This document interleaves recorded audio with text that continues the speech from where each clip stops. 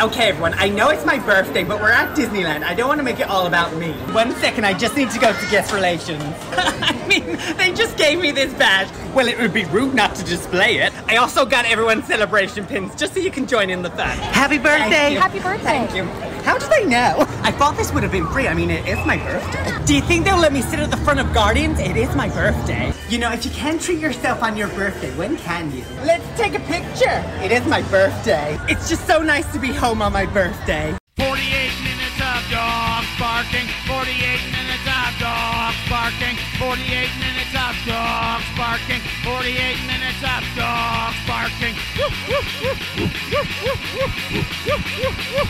Growl. Growl. 48 minutes of dogs barking, 48 minutes of dogs barking.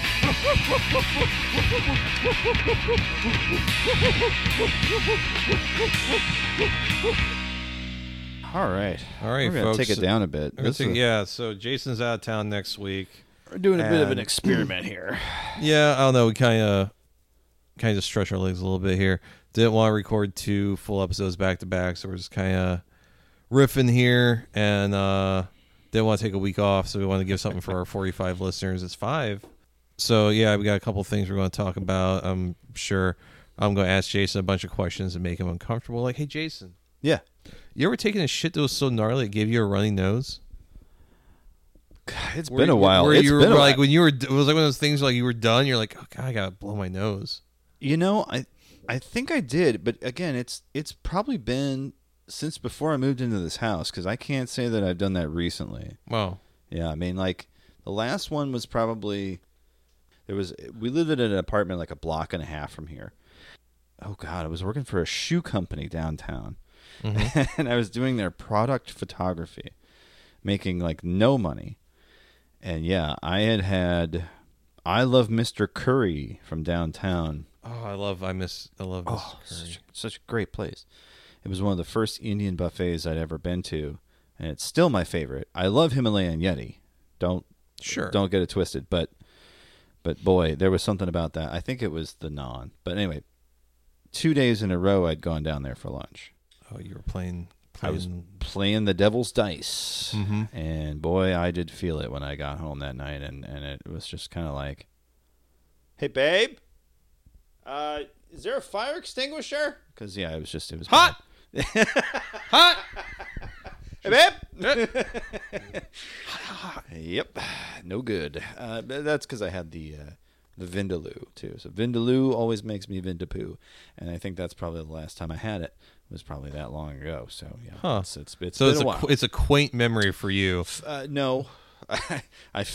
The moment you said something about it, it was like a Proustian reverie. I had that like, oh, yeah, I remember that. That was terrible. And where it's like double just over. Like the exertion, and all of a sudden you're just like, I don't have a cold. Why am I sniffling? What's happening here? Yeah. Your whole body just went into shock because they had to deposit like 1.5 pounds to about 3 pounds of feces in a very short amount of time. You were slapping the bowl like you're a used car salesman. A bowling ball just dropped out of your ass. God, it's just like it looks like an apple. An apple made of shit.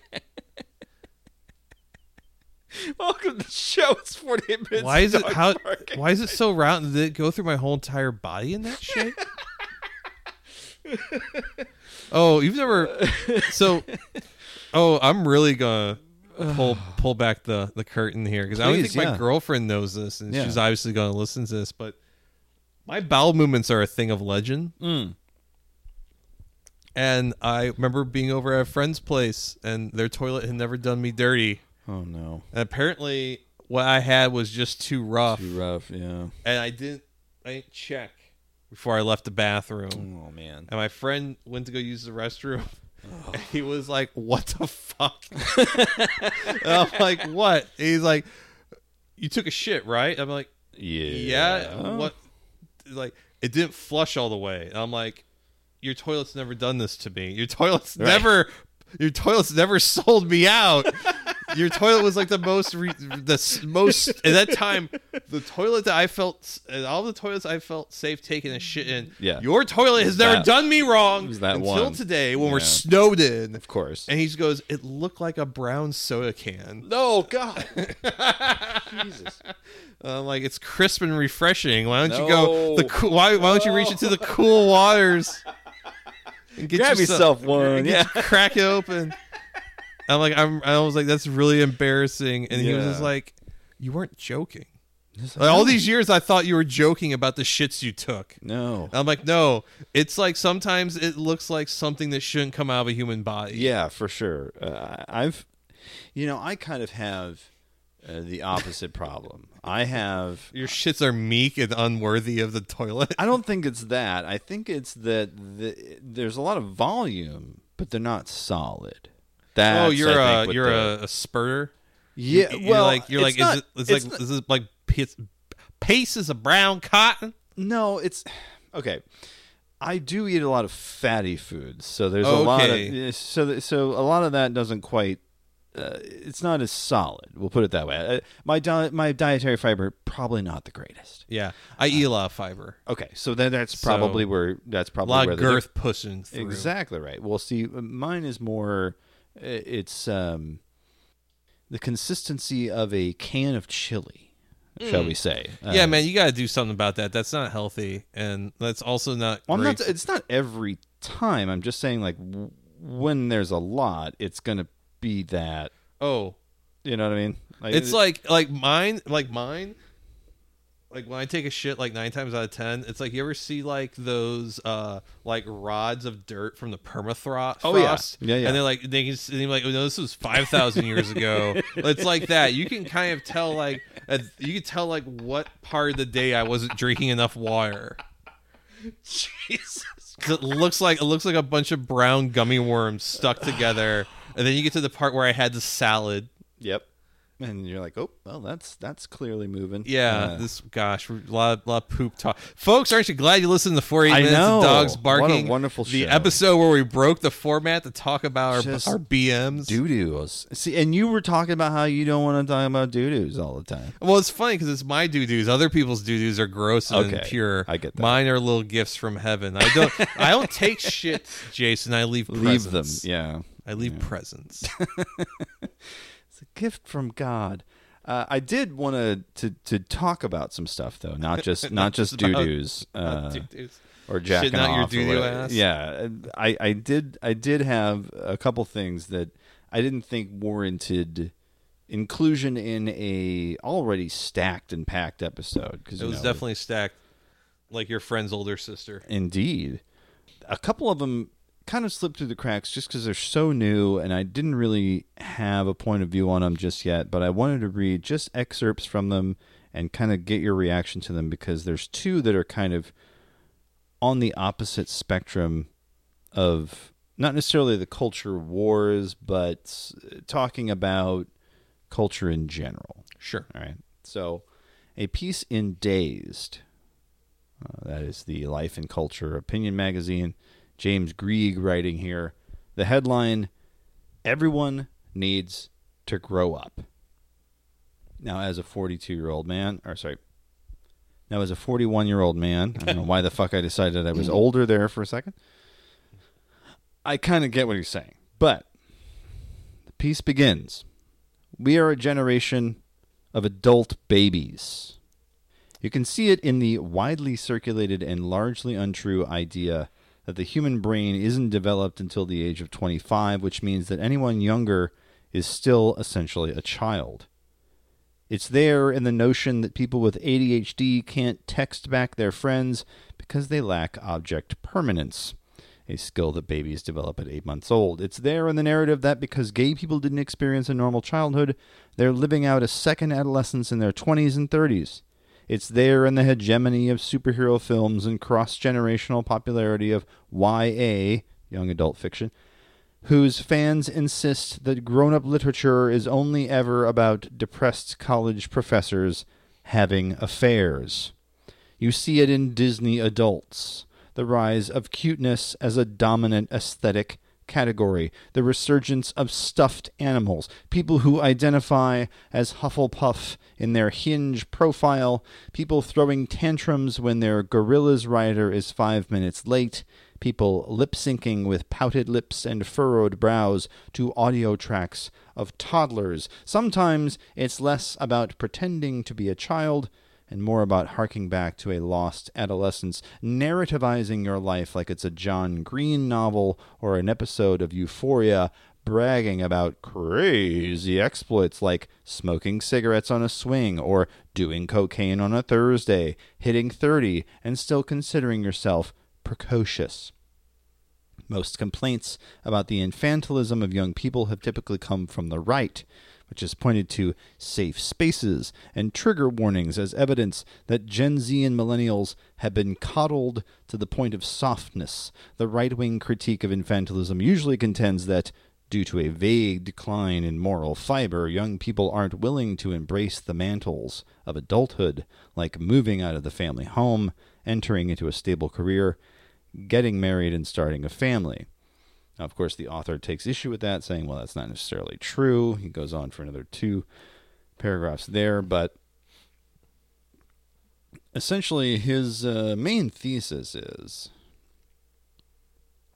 that the struggle against infantilization has always formed a part of feminist, anti-racist, disability justice, and anti-colonial movements which recognized that there is no better way to rob people of agency and to treat them as anything less than an adult. I still don't really get his whole thesis here. Yeah, that's kind of all over the place because it feels like he is both saying, like, what do you expect? Right. And he isn't wrong. Like, I do think it's weird, like, seeing people my age, like, talking about their Squishmallow collection and things like that. And people that identify their Harry Potter house and these are things that are all issues. I'm going to be turning 37 this year. Yeah. You're going to be turning 42. 42, yeah. So you're kind of like an elder millennial. I'm kind of in the middle. And I'm Gen X, so but whatever. What? I'm Gen X, but whatever. Millennials, what year you were born? 81. You're a millennial. Really? Yeah. I mean, there's obviously crossfade, so it depends on certain demographics and certain things. You're kind of in between millennial and Gen X by most people's concern. The lost generation. Yes, because I worked with a guy who was born in 78 who considered himself a millennial, and by all of his values and the way he thought about things, was way more millennial than Gen X. So I think... That blew my mind. I'm sorry. I'm still like, fuck, I am. God damn it. Sorry, man. But, like, our generation kind of got shafted pretty hard. You know, we never, like, since 9/11, have never had a moment to, like, of normalcy. Yeah. What is normalcy? Right. Maybe this is our normalcy. This, like, constant conflict, things are getting better. Climate change just getting worse and worse. And, like, there's no, it feels like there's such little upside. Yeah. So, in the same way that all tech bros in some way are trying to recreate the womb with AI and things like that. Everything they do is one way or another trying to get back to the womb. Everyone else who isn't like that, that's like in our age group, in one way or another is trying to get back, not to the womb, but to their adolescence, their teenage years. Yeah. It's something that feels a little bit safer, a little bit more optimistic. Some people go about in a way where I absolutely positively want to hit them with a fish wrapped in newspaper. Right. And some people go about in a way that's obviously, like, I think they know what they're doing. And it's very therapeutic. And it allows them to bring some positivity into their life. Well, like, what would be the difference? Like, give me an example. Like, what would be, start with, like, the bad way. Like, what would be the way to do it wrong in Brian's mind? Well... Oh, can we talk shit on my ex? Oh, please. Like, my ex being in, like, her early 30s and being, like, so engrossed in, like, anime and video games in a way that seemed very detrimental to her growth. Like, she was a grown-ass adult, and there was things about her that were fucking grown as fuck. Right. But, like, given to her own devices, she would just be watching Crunchyroll and playing Persona 4 for, like, the 8th time. And, like... It kind of felt like her potential, like very smart, could be aiming higher and doing so much more with her finite time on this earth. But like, she really just wanted to be like what she was doing when she was like 17. And that was it. Like, she was stuck in, developmentally arrested in some ways. Me, like, yes, I like to sit around and play video games and, like, you know, make music and things I really enjoy. These are things I really enjoy as an adolescent, as a teenager. But I also, like, want to go out and see the world. I want to interact with the world. I want to become more knowledgeable. I want to have experiences. And it was like fighting tooth and nail to get her to, like, go out and get sushi with me. It felt like, and like there were so taking that to a point where you're not even wanting to leave the house. Yeah, I mean, and her job that she had was, you know, it definitely drained her, and like she had ADD and was on the spectrum. Sure. So there are things outside of like the millennial malaise. Yes. Yeah. But at the same time, like, these are low stakes things, or like doing nice things. Like, my cousin was getting married in Virginia, and I was like, hey, would you like to come go do this with me? It'll be really interesting. He's a Navy SEAL, and we can watch a bunch of dudes with fucking chin straps try and tell us they're the ones that canoed bin Laden. I'll pay for everything. I was like, I'll pay for everything. She's like, I'm good. I'm like, really? Like, this is the kind of sort of people watching I die for. Yeah. And nothing could and I think that instead of going, she just stayed home. Yeah. And I'm like using my ex as an example. Yeah, she's clearly not the only one. I mean, no, because like that's just like the most relevant example I can give. Yeah. Because I worked with a guy at my last job who was like 27 and like a virgin and had like no social skills and like lied to me about having a YouTube page with a bunch of followers. And what a dumb thing to lie about. It was really weird, but like it was very much like the Steve Brule, like, yeah, I've got like 300 skateboards kind of thing. Yeah. It just felt like, but it was like, it was hard. Like, there were times where I would call him a child. Yeah. And someone would catch me like, dude, he's like in his late 20s. But the way he acted, I mean, I guess being 27 is like a little bit more of a Zoomer-ish thing. Yeah. Maybe. Elder Zoomer. Right. Young millennial. Elder Zoomer, young millennial. And not to disparage this person if they ever end up listening to this, but like, it sucked. Like, you see people being held back because this generation, the Zoomers, the millennials and Zoomers are both getting fucking kicked in the shins repeatedly. Over and over, yeah. Getting pushed in the dirt and then being like, why are your clothes dirty? Yeah. Yeah. And I think that's really not fair to them because just since 2008, really. Yeah. There's really just been... I mean, I dropped out of college because I was like, this ain't getting any better. Like, I want to go to college to be an English major. What's the fucking point? I can be a fucking contrarian smartass without the debt. I finished my TV radio degree in 2004 with an English minor and did nothing with it. I work for the Dick Sucking Factory LLC, as has been established, but like I work in computers, you know? Yeah. And like that has nothing to do with anything that I was ever trained for. Yeah. And, you know, I got a degree in a dying field. In communications. Yeah. You weren't going into PR. Well, I mean, I guess I could have. Yeah, you could have really sucked the blood out of everything. I very well could have. Well, I mean, look, there's good PR people. I mean, we talked to Ed Zitzron twice on the show. Yeah. Like, we know there's good PR people, but they're very rare. Yeah. You know what I mean? Like, a person like Ed does not come out. I mean, as someone who's getting back into music photography, there's times where I have interactions with PR people and press agents where I want to be like, you're just fucking lying to me. Well, no, those are publicists and not PR. They're different. It's a very different job. Listen. When it's time for them to go up against the wall.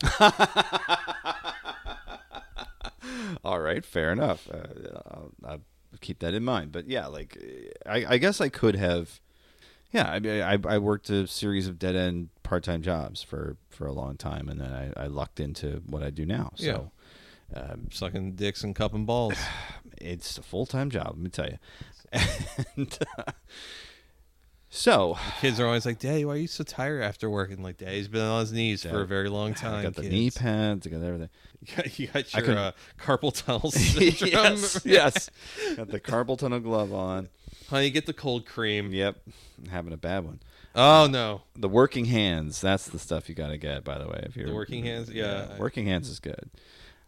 So someone, bijan.substack.com, wrote a response piece to the We're All Adult Babies. They begin with, I admire the author coming out swinging. That said, this reads like a catalog of things they saw online and didn't like, which is fair, of course, but does not necessarily constitute evidence that, quote, we are a generation of adult babies. The thing about this that I really don't like, other than its childish universalizing, is that it doesn't actually describe offline behavior. The internet is a place where people post things, and crucially, at this juncture, where people know what it means to post things. In other words, at this point, posting is performance. You do it with an awareness that other people can see what you're doing.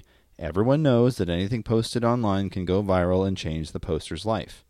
The author helpfully included a TikTok that belied their misunderstanding of posting as performance in the middle of the piece. The TikTok in question is a woman putting on makeup, lip-syncing to the audio of a toddler. While I'd rather not speculate on why she has, as of this writing, 328,000 followers there, I think it's fairly obvious that she's doing this for a bit of online clout. A better piece might have asked, why do the algorithms that govern online popularity incentivize people posting infantile sensory content?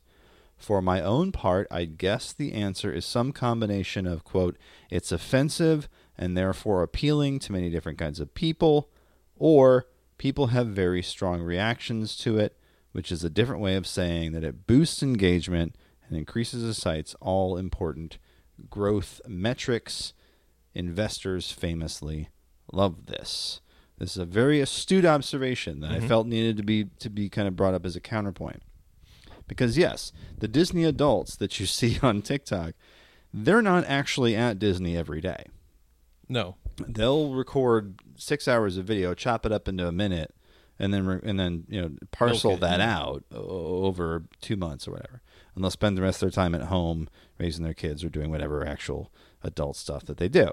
So this response, I think, really also ties to the part that I still can't wrap my head around. It's like, what is performance and what's not? Yeah.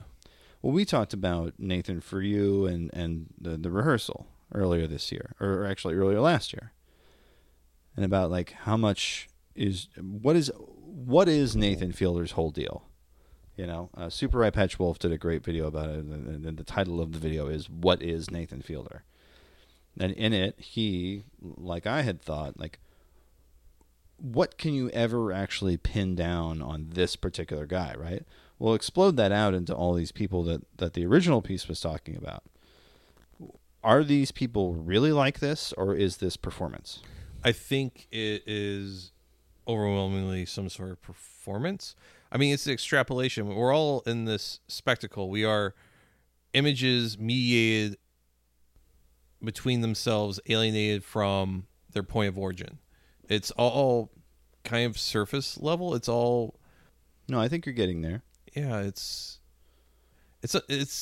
trying to present this form of authenticity. There's that Guy Debord quote. Guy Debord is the guy who wrote Society of Spectacle, who I'm butchering and paraphrasing and very poorly here.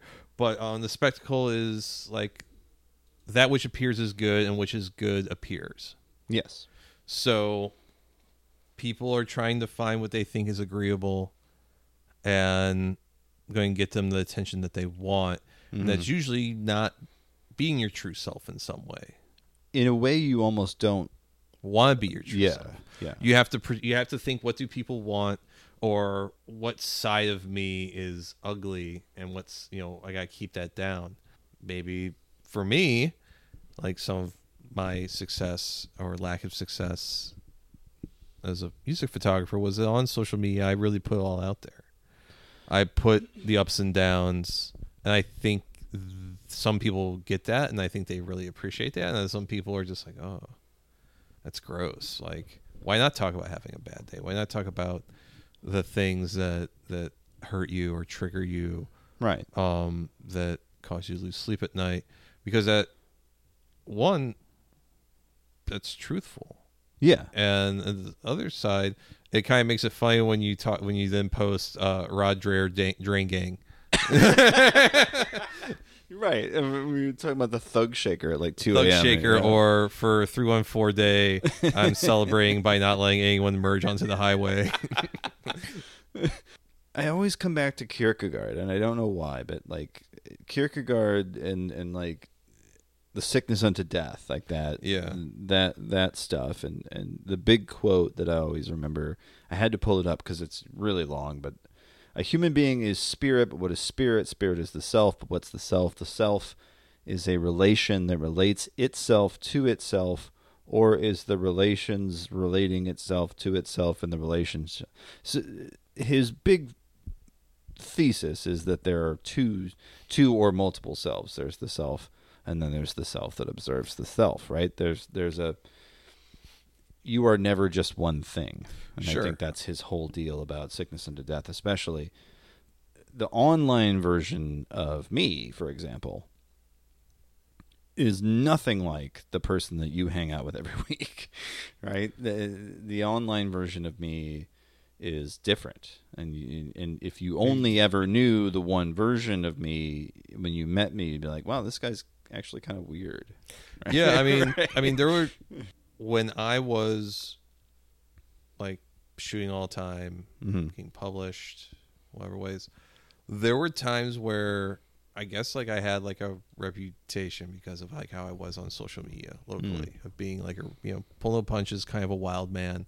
And I remember like people pursuing me, either like people pursuing me like they wanted to figure me out, or women pursuing me because they wanted to see what that dick do. And I think sometimes people got really disappointed because the person that would go out there and say, I download the new Girl Talk just so I could put it in my waistband on my that guy was also the person that would sit there and have really interesting conversations about politics or something with someone. And people found sometimes that really disappointing, that the guy that could be really mean and funny on the internet could also be someone that could be kind of quiet and introverted.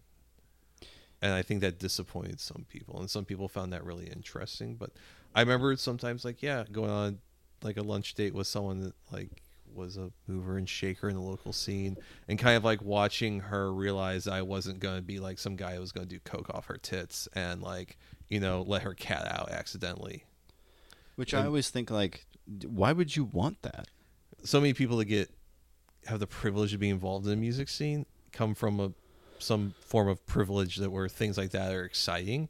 To me, that sounds sad and pathetic. But like, if like you went to Viz and like were a horse girl, and like you were going to WashU to like be in PR or something, like dating guys that were trashy assholes might be really appealing because it's the exact opposite thing that your dad, who works at GlaxoSmithKline, the dick sucking in their dick sucking factory, or the equivalent, is a person bioengineering the end of all life at Monsanto. That's the exact opposite of like what you were supposed to be doing with all the privilege that you grew up with, is dating guys that have a crass tattoo that from a distance looks like the Cowboy from Hell logo.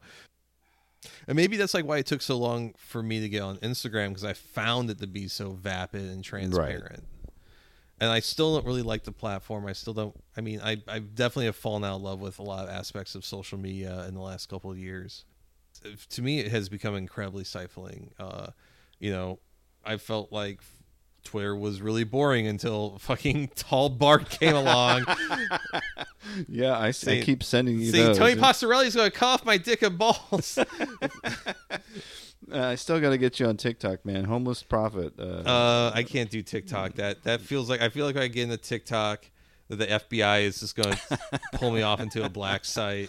I've got the weirdest TikTok curated stuff now, because it's all based on what you like, right? So on the For You page, like I follow a whole account that's just like guys unclogging drains. Yeah.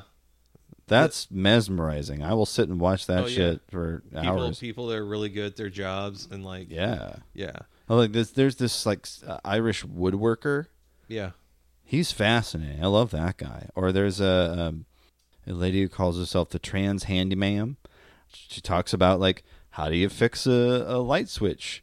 It's like, well, I've been DIYing my house since I bought it, but also like, that's really interesting. I didn't know that, and I'll still learn stuff. Yeah. But then it's sandwiched in between like half the video is Family Guy and half the video is like somebody clogging a pipe with a carrot and like putting epoxy on it.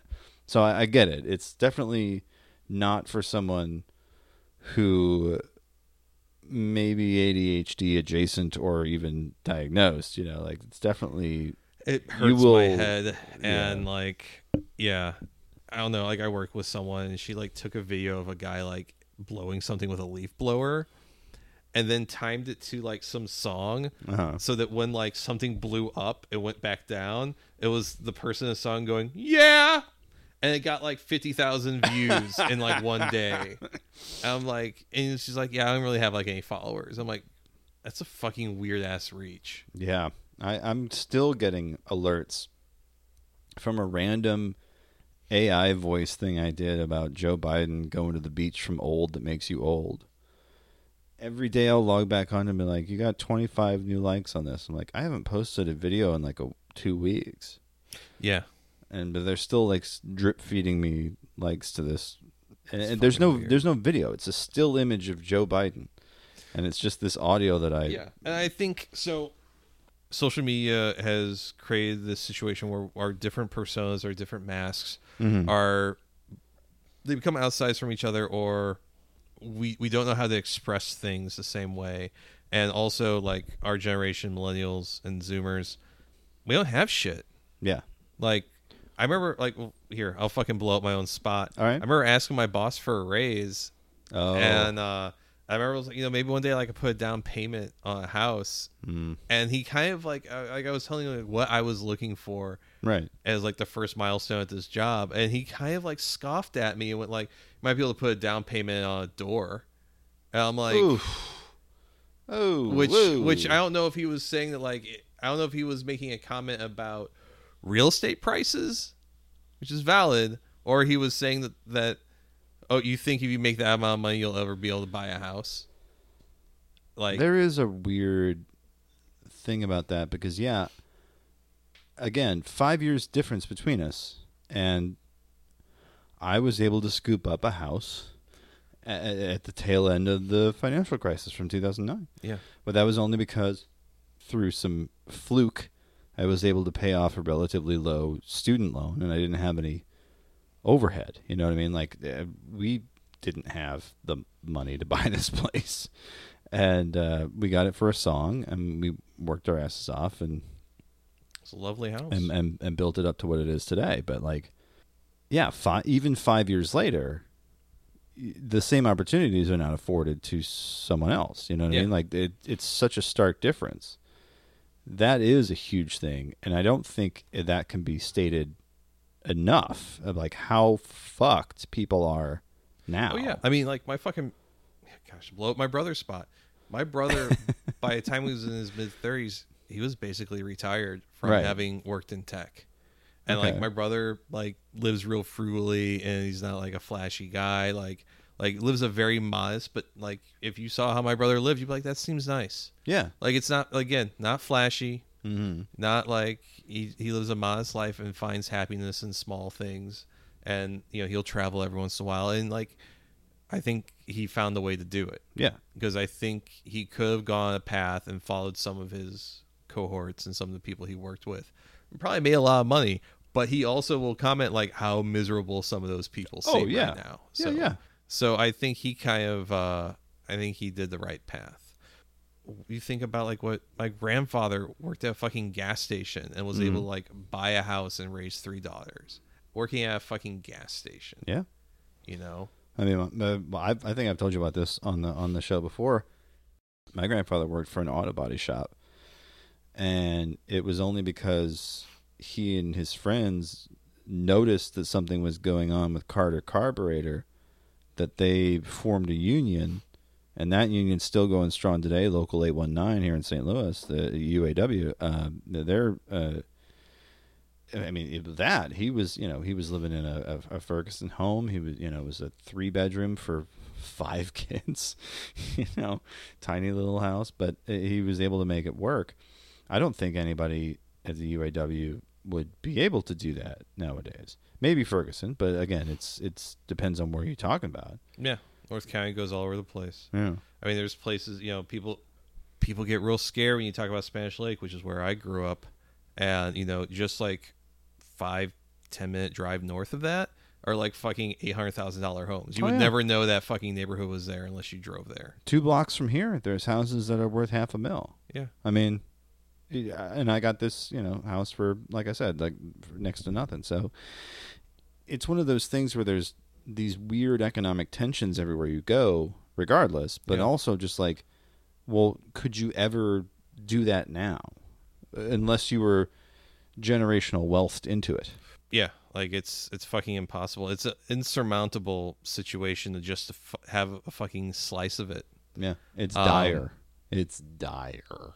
Yeah, and I don't mean to be doom and gloom, but it is dire, and it's fucking miserable. So I do understand why some people, all they want to do is like when their free time is play video games or enjoy the things they enjoy when they're younger. Like I want to put down my ex. I want to put down my former coworker. No, for those things specifically. I mean, they were frustrating, but like you can understand upsetting. it from a certain, it's upsetting to see someone else going through it when there's like so much else out there, right? And that they've kind of closed off because it is they found it to be the easiest way to deal with the shit fucking world we're in. Right.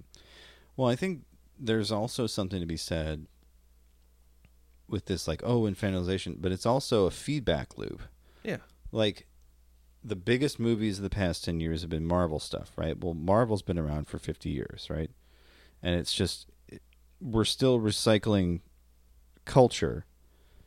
But, when I was a kid, the biggest movie at the time was fucking Back to the Future, which was recycling to us an idealized version of the 50s. Yeah. So, I mean, it's like it doesn't really change. It's just what's being recycled changes. Like in the 90s, it was the fucking Scooby-Doo was a big deal. Yeah. Right? The Scooby-Doo was a big deal again. And you had a Sarah Michelle Gellar in a fucking Scooby-Doo movie. And like... Okay, like it's this nostalgia cycle, but what's unfortunate is the nostalgia cycle is shrinking. You went from 30 years with Back to the Future, and then, what was it, 30, 40 years with Scooby-Doo, but now, we're getting to the point where, like... Y2K culture. Yeah. Oh, fuck, yeah. I mean, I saw that, like, in California in 2014. That was more, like, terminally online Tumblr kids. It wasn't really getting into, like, what... Yeah, Vaporwave had its own... Yeah, C-Wave, C-Punk. C-Punk, yeah. Yeah. I mean, there's definitely crests, but, man, as far as, like, shit in the monoculture, like, even Stranger Things, we're back to recycling 80s and early 90s shit. Yeah, which is not, again, it's not in and of itself a bad thing, but when it becomes that's all there is, that's when I start. When we're only looking backwards because things were less complicated, or again had some sense of optimism, or at least, I mean, I also think sometimes media gets placed in the 80s and 90s because there aren't cell phones and things like that. So sure, there's narrative ways to kind of circumvent. But there is. I mean, that was one of the things I did not like about Stranger Things. But sometimes it made me feel, am I supposed to go buy fucking something now? You dicks. Yeah. Are you like? Did someone come and increase your palms so you could have the fucking Walden's book? Like, not that Walden's book's still around, but like it felt like I'm someone here has an agenda to make me consume something within that's being projected in this media. There was definitely 7-Eleven stuff with Sergey in that season. Look at the cherry Slurpee. Oh boy, I want a cherry Slurpee now, Brian. There is a cynical viewpoint, which unfortunately I ascribe to a lot of the times, and I am definitely on the lookout for it because Oh yeah, I grew up being very critical of media. Right. So I can sometimes sniff this shit out before it even happens. Right. It's just like the movie that had the least amount of that I saw in the past year was probably two that I can think of. Is probably Avatar: Way of Water. Although they did have the guy with the Avatar-sized Oakleys.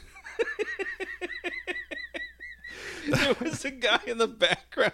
He was one of the because isn't like the humans do the avatar Yeah. thing, but Yeah.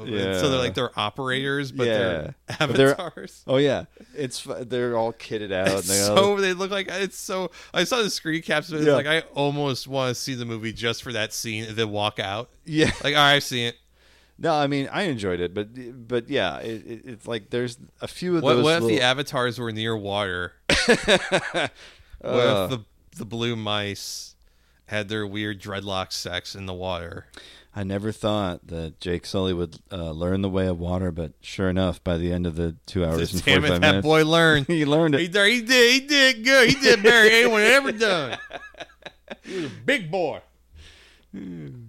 Jake Sully, just what a dipshit character. But the menu was the other one. No brands on it. It was all kind of its own thing. It felt very much of itself. Yeah. Because there's even moments in like Everything Everywhere All at Once, which did a bang up job at the Oscars. I'm really proud of Michelle Yeoh and Ke Kwan. Even in that movie, there's some moments where it's not explicit. They're never like Michelle Yeoh never turns to the camera as like, I love these Cheerios, but there's just it's wow. If we keep buying all these Cheerios, which are so delicious, we won't be able to pay off our loan. right. Our family will be out in the street and destitute. Why? Why must General Mills make these Cheetos so delicious, and unassailable? But at the same time, Ke Kwan's character is going around putting googly eyes on things, and of course, the next day after that movie comes out, Amazon listings for Everything Everywhere All at Once googly eyes are out. So I mean, like, it's just it's everything is waiting to be cheapened and photocopied into relevance. Right, and I think that's a part of why some people were like, well, if I'm going to do that, I might as well do it to something that is familiar and comfortable, and that's where you get return guys talking about the N64. The N64 sucked. I'm going to be honest with you. Not my favorite. I mean, there's a lot of PlayStation games that sucked, but there were more PlayStation games that whipped ass than there were N64 games. I think the N64, honestly, here's my hot take. Okay. Peaked at launch. Probably. Pilot Wings and Mario 64, pretty much like...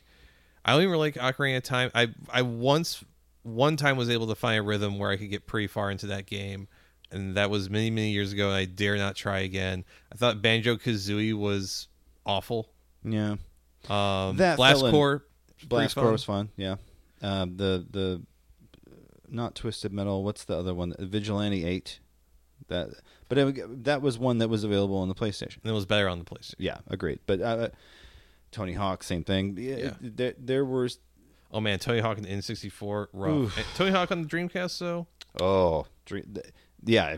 By the way, if you're not going to mess with the PS4 remake of Tony Hawk... I found it weird because they changed the physics still. It was a little weird, yeah. Because there were things like... I played so much Tony Hawk when I was younger that I kind of still have that muscle memory. Yeah. It was still, I was not nailing shit. And I'm like, friend of the pod, Danny, has it on his PS5, and I was playing it. I was like, this sucks. Like, he's like, what do you mean? Like, the lighting is too distracting, and the physics are just off enough that, like, my muscle memory isn't right. And I was like, I just want to. My return is I just want to find like a Dreamcast with Tony Hawk Pro Skater 2. The only way you're going to get that, unfortunately, is through emulation, unless you want to spend $200. So yeah, that's I think a lot of where I'm winding up. It's like not necessarily, I want to go back to that, but like, I want to have that available to me. Yeah, because I think I want to play Power Stone. Sure, but I don't want to I want to like meld my personality around being like I'm a guy who still plays Power Stone. I've got ill bled. I've got ill bled in the original jewel case. Yeah, that part of that is just that it's so fucking expensive. Retro gaming has gone off the fucking rails. Did I ever tell you about the idea I had of buying like that 9.9 condition Crow trigger and then throwing it in like the fucking gorilla pen at the zoo? Oh my! Did I ever tell you about that idea? No, because it was like $900, and Yeah. I was like, I want to do a Kickstarter, Yeah, to get the money, or do a GoFundMe. And then I realized like there could be some really weird legal implications that I'm not sure if I want to owe up to. you'd be. Of throwing the world's most mint condition copy of Crow Trigger into an endangered animals enclosure. Especially like if you own a Nintendo Switch, and if you're subscribed to the Switch Online, Yeah. you can play Chrono Trigger right now. Oh, really? Like, so it's not, or if you went out and got the SNES Mini, you I have that. Okay. I've never opened it. Well, I'll tell you off mic. There's a few wonderful little. I heard that like you can flash it and put like every game on there. Yeah, you can do all sorts of stuff to it. So, same with the PlayStation Classic. That's another thing though. Like PlayStation Classic sucked. Yeah, because guess what? A lot of PlayStation games don't age well. Yeah. You're gonna sell me Jumping Flash again? Great. Okay. But I want to play the Jumping Flash that only was released in Japan. Yeah. Or I want to play like Evil 9, that weird ass side scroller from the Earthworm Jim guy, or like just anytime that you have another bit of plastic that you gotta fucking have around, that's like you're selling me my childhood again. No, thank you. I will figure out another way to do it. Yeah. I'll have. There's entire stores that their whole deal is just like we're nostalgia. Yeah. Or is that place that's like fucking at the South County Mall? There's some lunchbox. It's like all like. Oh yeah. And I remember going there one time with my friend. And it was like all fucking. I drink and I know stuff like Game of Thrones shit and like, but Spencer's gifts. Yeah. I mean, like it was. If you're into fandom stuff, like actually was like, oh, well, I guess if I was into Harry Potter, that's actually like a cool looking shirt, but fuck Harry Potter. But I remember like in the far corner, like behind everything, there was like their little clearance section, and there was a Parappa the Rappa hat. And I just remember thinking 12-year-old me would have taken his shit. Absolutely lost his shit. And it's like, it was like $20. I'm like, I got fucking $20 for a hat. Right. But then, like, I actually sat there and I was like, no. Yeah, because that's how it starts. No.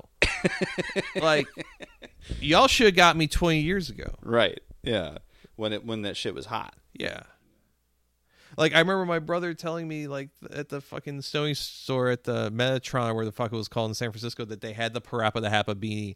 And I was like, send me one. I was like losing my fucking. I love, even though like last week's shot.jpg.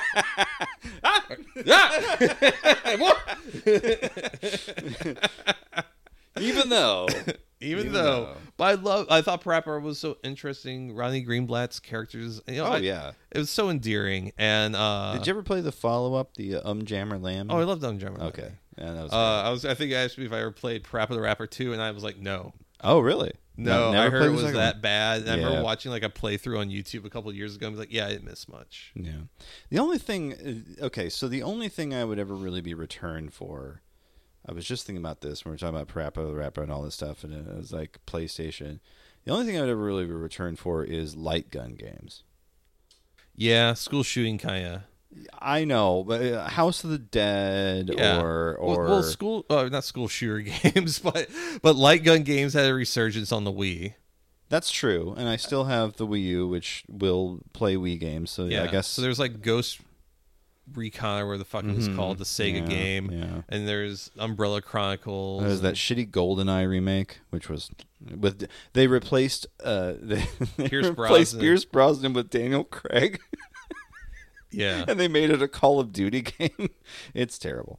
I heard it's pretty bad. Yeah. The Conduit. I mean, there's a couple of them, but there's nothing like a Point Blank or like a Time Crisis Or it was a very particular era in gaming where light gun games were the shit. Because like I took the kids to a place called Edison's out in Edwardsville, Illinois, and the barcade out there. Yes. Okay, yeah, I've been there. It's nice. That's pretty nice.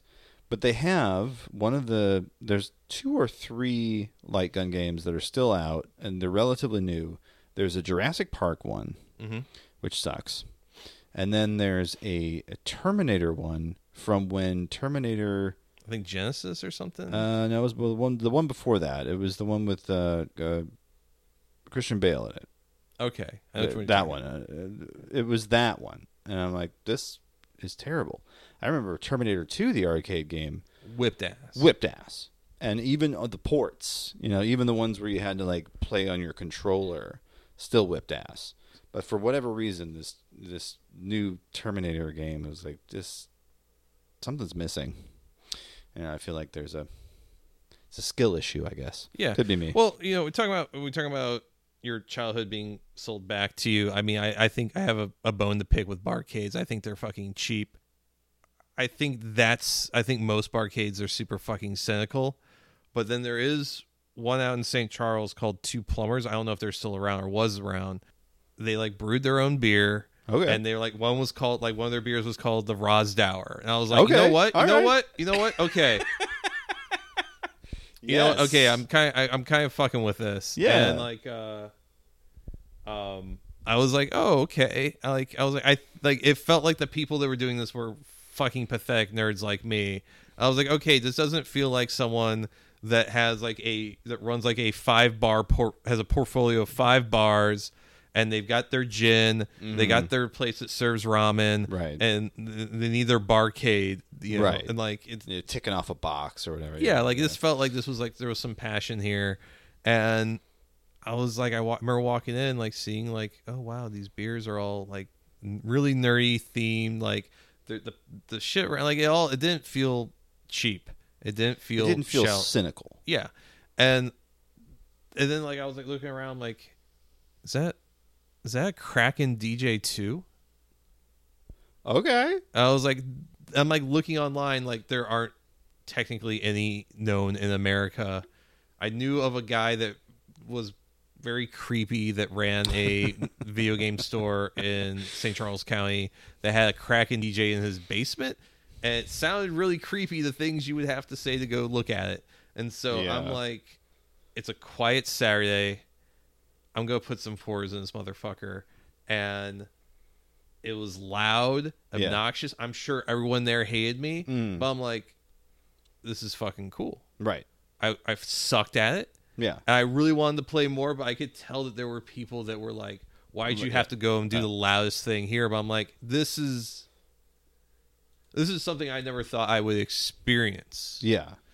I will say there is a place called the Neutral Zone. It's very much like Two Plumbers. Now, of course, it's more family friendly, so there's no beer or whatever, but you get an all day pass. It's literally all day, noon to close. Oh yes, I remember this place now. Wonderful I place. was really drawing a blank for a second, Yeah, but yes. It's a wonderful place, and it is lovingly restored retro games. It's a bit of a drive from here, but it's probably going to be the most authentic experience that you have doing that, because it's someone with a passion for it. Yeah. Much like you mentioned the Two Plumbers place. It's someone who actually knows their stuff and isn't just filling it with a golden tea machine or whatever. And like here's an old Mortal Kombat. Here's like some shit that I bought. Yeah. They had a lovingly restored Rampage World Tour machine. They had the 6-player X-Men arcade machine. Like, these guys knew what they were doing. They had the Simpsons one. They had some real classics. I mean, even going as far back as I think they have a Galga. You know what I mean? Yeah, I remember walking past it one time, and that they had like the Sega Star Wars. Oh yeah. And I was like, ooh, okay. Yeah, I've definitely spent a lot of time at that particular establishment, finally beating the Sega Star Wars, the movie arcade game. Yeah. But so those places, those passion projects, those people feel more real than like, oh, we're going to put a bunch of random arcade machines in a bar and just say, you know, it's Thirsty Thursday, come down. You know? Yeah, like, oh, we're having DJ Moff here for some reason. Yeah, well, it's like that fucking anime store that's at one of the fucking outlet malls off 40, the anime egg roll. Yeah, yeah. And like you walk in there and like the couple that owns it, you look at them and you go, yep. Mm-hmm. Yeah, these people. This fits. Yeah. Yeah, I do not doubt the sincerity of this place. Yeah. Oh yeah. They got the fucking the viewing room in the back that like when you like it's open air. Yeah. But you walk back there and it's like the air's It's a little thicker. Yep. A little bit more fried foodie. And like there's no one back here. Is this Right. just like the ambient existence? Like, okay. Like they captured the anime convention experience. Let's put it that way. Yeah. there's no girl doing the Harari dance while Thank God. in silence. Yeah.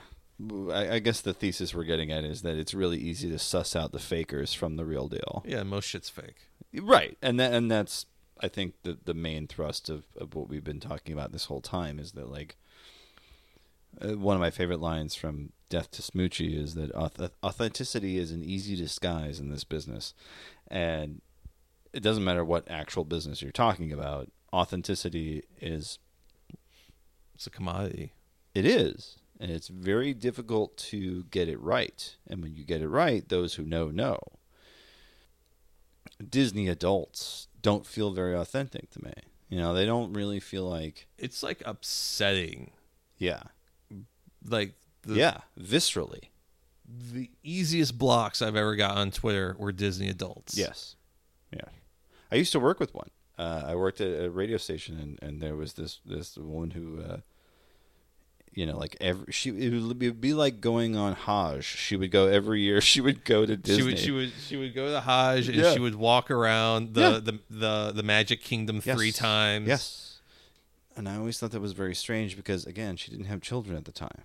So, you know, it's just I don't want to give them too much credit and say it's like Lynchian, but it does feel that weird dream logic of where, like, something's wrong.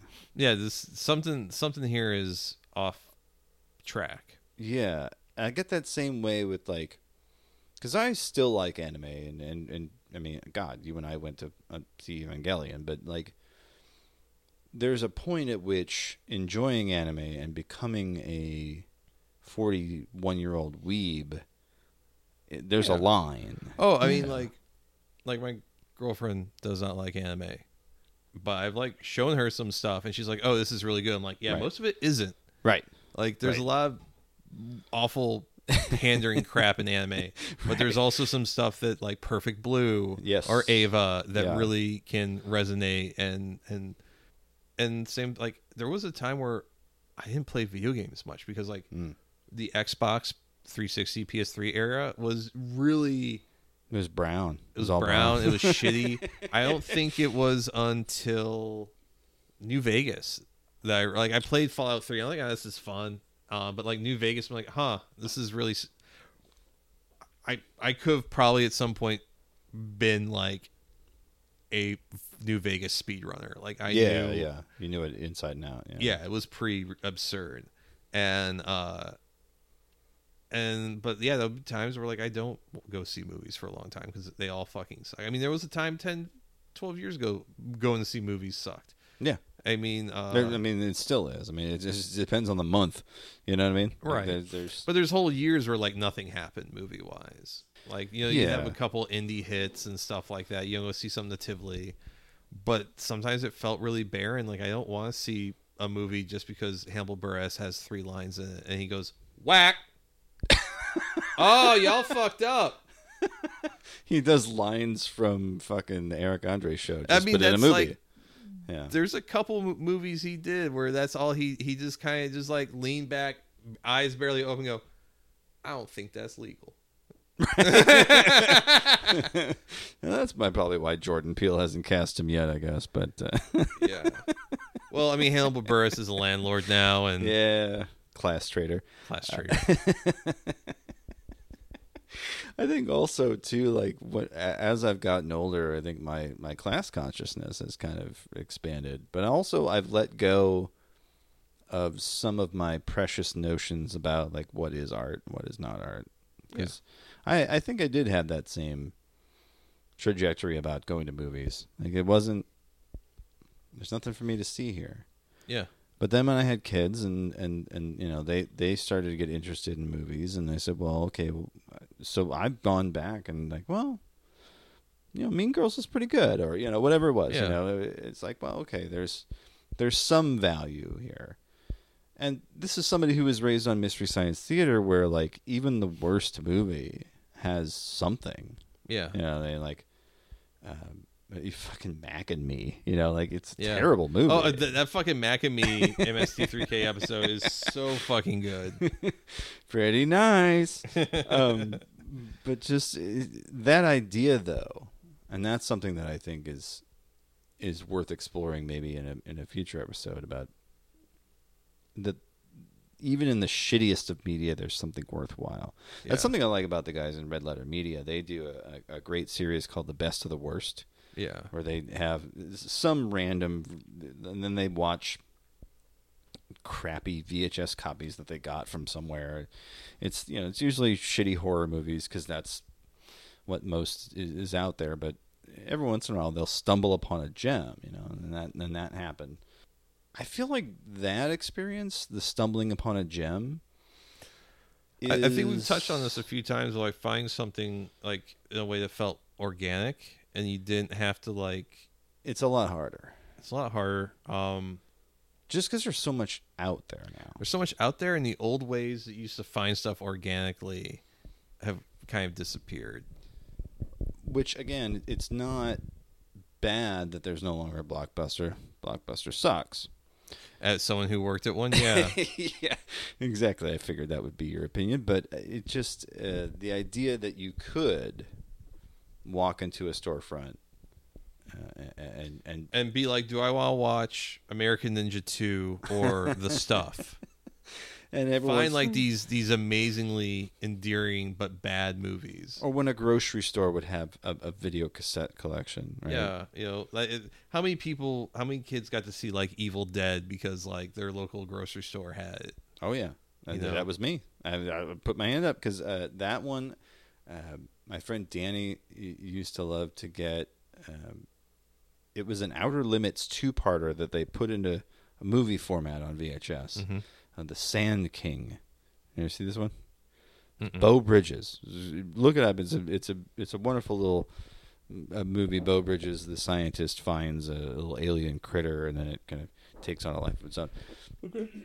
But you'd find oddities like that, or DEFCON 5, or fucking DEFCON. Yeah, the best box art, and then you go great. And you see the movie, and you're like, "Huh, this is a little low budget." Yep. Life Force, Toby Hooper's space vampires movie, or something like that. Like nowadays, it really does have to be word of mouth. There's ways to do it. It's just it takes more effort. And that's what I think for me, like how it is like. I follow a couple film Twitter people, and if they're like talking about something, or they post like screen caps, I'll be like, okay, yeah, oh, all right, yeah, let me find out what that's about, yeah, yeah, like, you know, or when they had fucking opinions about Triangle of Sadness and The Menu, and right, oh, okay, I guess I'll give it, yeah, and you know, I like The Menu, I like Triangle of Sadness to a point, but I think another thing too is. The whole eat the rich thing now, it's like it's very trendy to watch rich people get their comeuppance, but like it feels very shallow. It doesn't feel meaningful the way that like Parasite does. Yeah, like there are moments in Parasite where like the father, you know, the rich father tells the poor father. I'm trying to remember names here. You know, you do this because I'm paying you, right? And I have been told that. At jobs. Oh, so in that some rang ways really true, yeah. That where it's like, you know, you just kind of want to punch the person in the throat and, you know, knee him in the face. And you see it on his face that's the reaction he wants to have. Yeah. And that's, I think, the skill. Yeah. Well, and then the crazy man kills him with a rock. Fucking A. That entire second half of that movie, my jaw was on the fucking floor. Like, Bong Joon-ho threw me for a loop, man. Yeah. I love that movie. Because at that time, I had not yet seen Snowpiercer. So this was my first Bong Joon-ho movie. Oh, you hadn't seen The Host? I had not seen The Host. I hadn't seen Snowpiercer. And I don't know why. The Host seemed like it was tailor-made for me. It's a fucking The Host kaiju is great. movie. It's a great movie. CGI hasn't aged, but like the general story and the humor is fantastic. Well, I have since seen it. I've since caught up. But like at the time, I was like, who the fuck is this guy? I mean, I rented that when I worked at Blockbuster. I was like, oh, holy shit. Yeah. Yeah. Yeah, when you go back you go back now and you watch that, you go, okay, this guy's got the goods. Because like this was really small budget, but it doesn't feel like it. Yeah. It's, oh, man.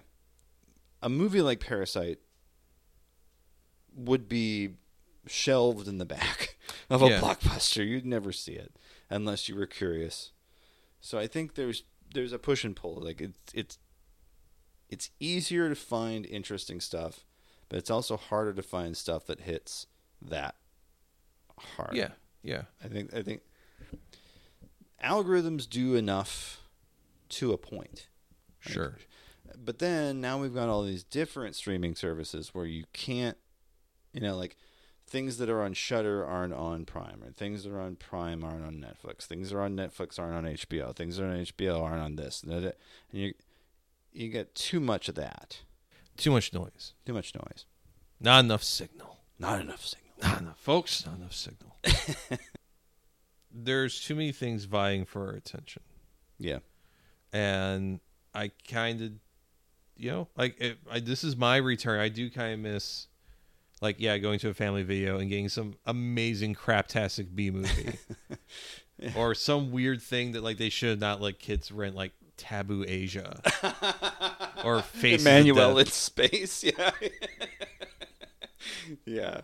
Faces of Death, oof, boy. Yeah, so... I mean, I guess also have to make peace with that's not coming back. I mean, there are obviously things that we do have. I was gonna say, there's ways that's happening. It's just atomized. Yeah. Instead of going the family video or Blockbuster to rent your weird ass movie, you're like, oh, it's on HBO Max now. Sick. Woo. Yeah. And also, I think it gets exhausting because now I think a lot of us now just consume media so we can have an opinion on it. Yeah. That's our monoculture.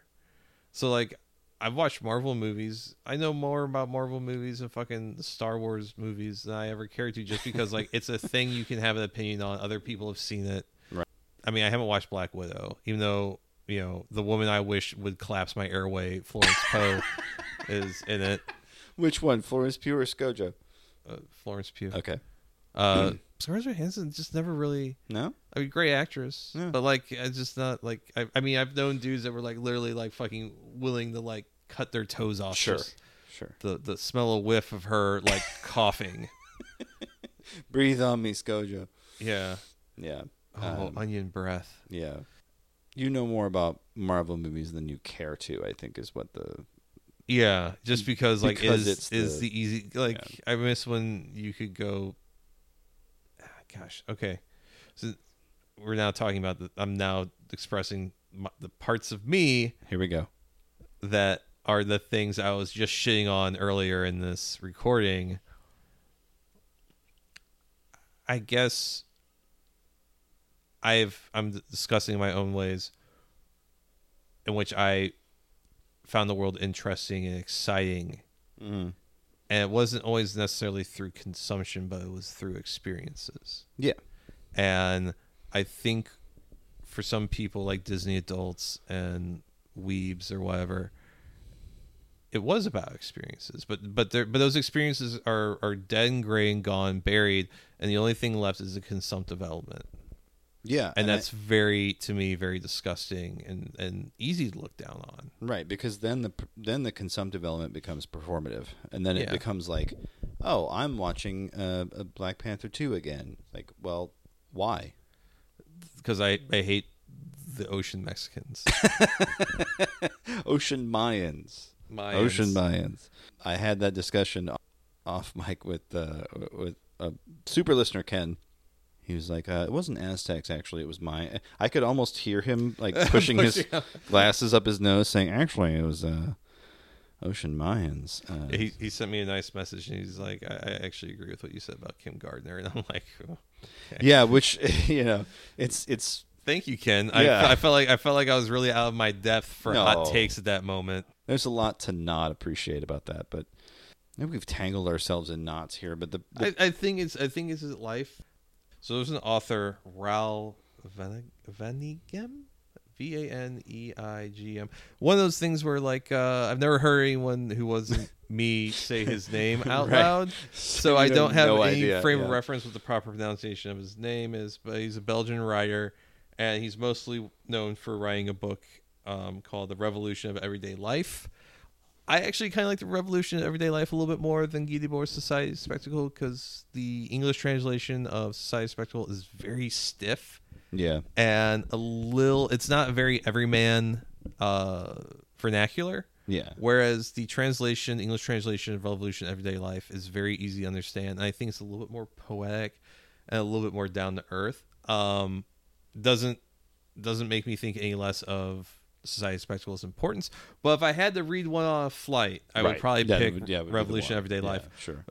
And there's a chapter in Revolution Everyday Life where different chapters about giving and receiving. All gift giving is a selfish act, and one is for the act of the gift giver. Okay. Because you're expecting something in return and things like that. Which when I was like fucking 15 was a revolutionary idea, right? And I'm pretty sure for people in the 60s was probably a little bit of one still. But there's a chapter called Survival Sickness, which is kind of, gosh, I haven't read this in years, but the paraphrase at best from my memory is that like life through abundance, through modern capitalism, modern modes of production and consumption, we're kind of fat and happy, but now fat and happy is turned into fat and miserable.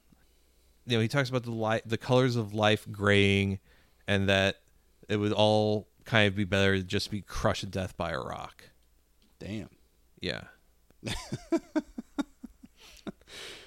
Well, that about does it for the program.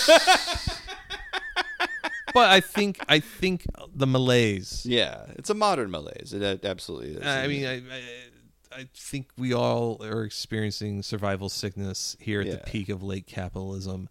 That's one thing about Fight Club that I actually do like. It does talk about what do you do now. Yeah. In this point in time, and it's through like what do men do now that like toxic masculinity is on its way out, and things are changing from like how it was. We don't have, because the Gen Xers in Fight Club do not have the same opportunity as their parents or their grandparents, and so it is a kind of different. What do you do with all of these bodies that don't know where to go? Yeah, these souls that do not have a cause. Yeah. Fight Club is probably the most misunderstood movie and book as far as like what the point was. Like the point was not, hey, go start a bunch of fights with your friends. No, the point was like alienation and this weird macho culture is going to lead us to some really weird shit. And kind of right. Yeah, mostly right. We're starting to see it. Like, yeah. I mean, look at Andrew Tate. Yeah. And that's a guy that fed into this, or bought into this idea of machoism and masculinity to the point that it consumed him, and you can tell it caved in his chin. Well, there's people who are saying that's steroid withdrawal, so it's 50-50, but yeah. There's gosh, you're taking steroids and that's only as Lean Ripley you got? That's it? Yeah. Heavily alienated, atomized individuals that only can find self-expression through buying fucking tchotchkes. Right. Or going to fucking Disney World, or buying, doing the Wakanda Forever thing at Dred Scott's grave. Wearing a kente cloth and kneeling. Yeah. Wearing a kente cloth, putting a penny on Dred Scott's grave. Yeah. Doing the Wakanda Forever thing. And it's just, It's just all performance. It's all the authentic self is almost like something to be pushed away, like the redhead stepchild, and we have nothing but images and a false life to project, and hoping that enough people think that's good enough to keep giving you attention. But you're right. I think that's. It feels like for some people the only way to authentically experience life or enjoy life is through like a weird nihilism. Yeah. And it's like a nihilism where you're smiling through your teeth, and like, I hate to say it, I can go on like people's Instagram pages and I can read between the lines. Yeah. And be like, yeah, you get to do all this crust punk shit, because like I go back to like when like the fucking pandemic happened, and like you went to like, your uncle's, second house in like fucking Sedona that wasn't being used, like, yeah. And like me, I'm just a fucking dumbass guy that sounds like an even dumber Jake Flores from a place in North St. Louis County that's so shitty that someone made a bad documentary about how shitty it is. Oh man. So are you saying, what do I know? Or are you saying like, I'm saying like, at least in my ways when I was involved in the music scene and all that, I think I showed my warts and all. Whereas I thought like a lot of people were very much doing the proto of what we see now, a very selective, very curated expression of not maybe even who they are, but what they want people to think they are. Yeah. And I always thought that was lame. Yeah. Always has been. Yeah. But now it's not even just like someone faking it, like so they can have like a radio show at the college radio show, right, at fucking 2 a.m. right, calling smoking banana peels. Hey, it's a great Dead Milkman song. Don't impugn them with that, but I get what you're saying. Gosh, just two people trying to find relevance in their existence, and here we are on a podcast. What better place, right? What better place for white dudes who got a little paunchy and don't know what to do with themselves than to start a podcast about old media? Yeah. That was new media when we were young and had light in our eyes. Now we're just trying to figure out which thing takes off the edge the most, but, doesn't let other people know that you're disassociating. Well, before we get too deep into our existential crises, I think we're going to call it a night. Thank you, Jason. Hey, Jason. Yes, sir. What does it mean to be a good person? In my mind, I think a good person is someone who does for others and does not consider the self. I think that's a good description. I think in order to consider yourself a good person, I think there has to be a selflessness almost to an extreme. So yeah, a good person is someone who is willing to perform selflessly even when no one is watching. Oh, I was going to say it was the guys that like are really into feet. You motherfucker. You got me right at the end there. You son of a bitch. I mean, you're not wrong, but that's not the point. Those are the real heroes of the simps, the feet guys, because if you don't notice, if you ever like ever look at like someone who's like does like OnlyFans or whatever, like their Twitter page, they'll put everything out there, but never the feet. Never the feet, because the feet guys will come through. They will, yeah, absolutely. The ass guys and the tit guys. Even the tummy guys. Friends. Even the tummy guys can be flaky. Yeah. But if a foot guy really thinks you got the goods, he'll pay. They're dedicated. Yeah, yes. He'll buy your socks. He'll go on your throne or your Amazon wish list and but you got the oh fuck. I think your description of what a good person could be or is. Yeah. I think that's pretty good though. I think it's something that I used to always think that a good person was someone that's always thought about the collateral damage. Sure. And I think you went into a much better description.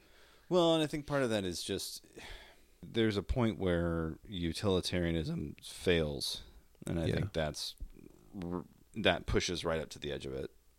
And then you start fucking feet. Yeah. Start getting a foot. Just lube them up. Good little foot job. Well, that about does it for the show. Thank you very much, Brian, for hanging out with me and getting super fucking deep. And we're hoping that you enjoy the show. If you do, patreon.com/48minutesofdogs. 48 Minutes of Dogs on Twitter. 48 Minutes of Dogs Barking at gmail.com. You can give us a call, 314-246-9766. 314-AHOY-POO. I can be found on Twitter at Videocrime. You can find me on TikTok and Instagram at LaserGooseCEO. Brian himself can be found in many places as at IShotGuydeboard, ISHOTGUYDEBORD. And, of course, assholemusicphotographer.com and the accompanying blog website, amusicphotographer.com. Thank you so much. You got it. Well, enjoy the show. Thank you very much. We will see you next week for a regularly scheduled episode. And I promise, no more Derrida. Bye-bye. Bye-bye.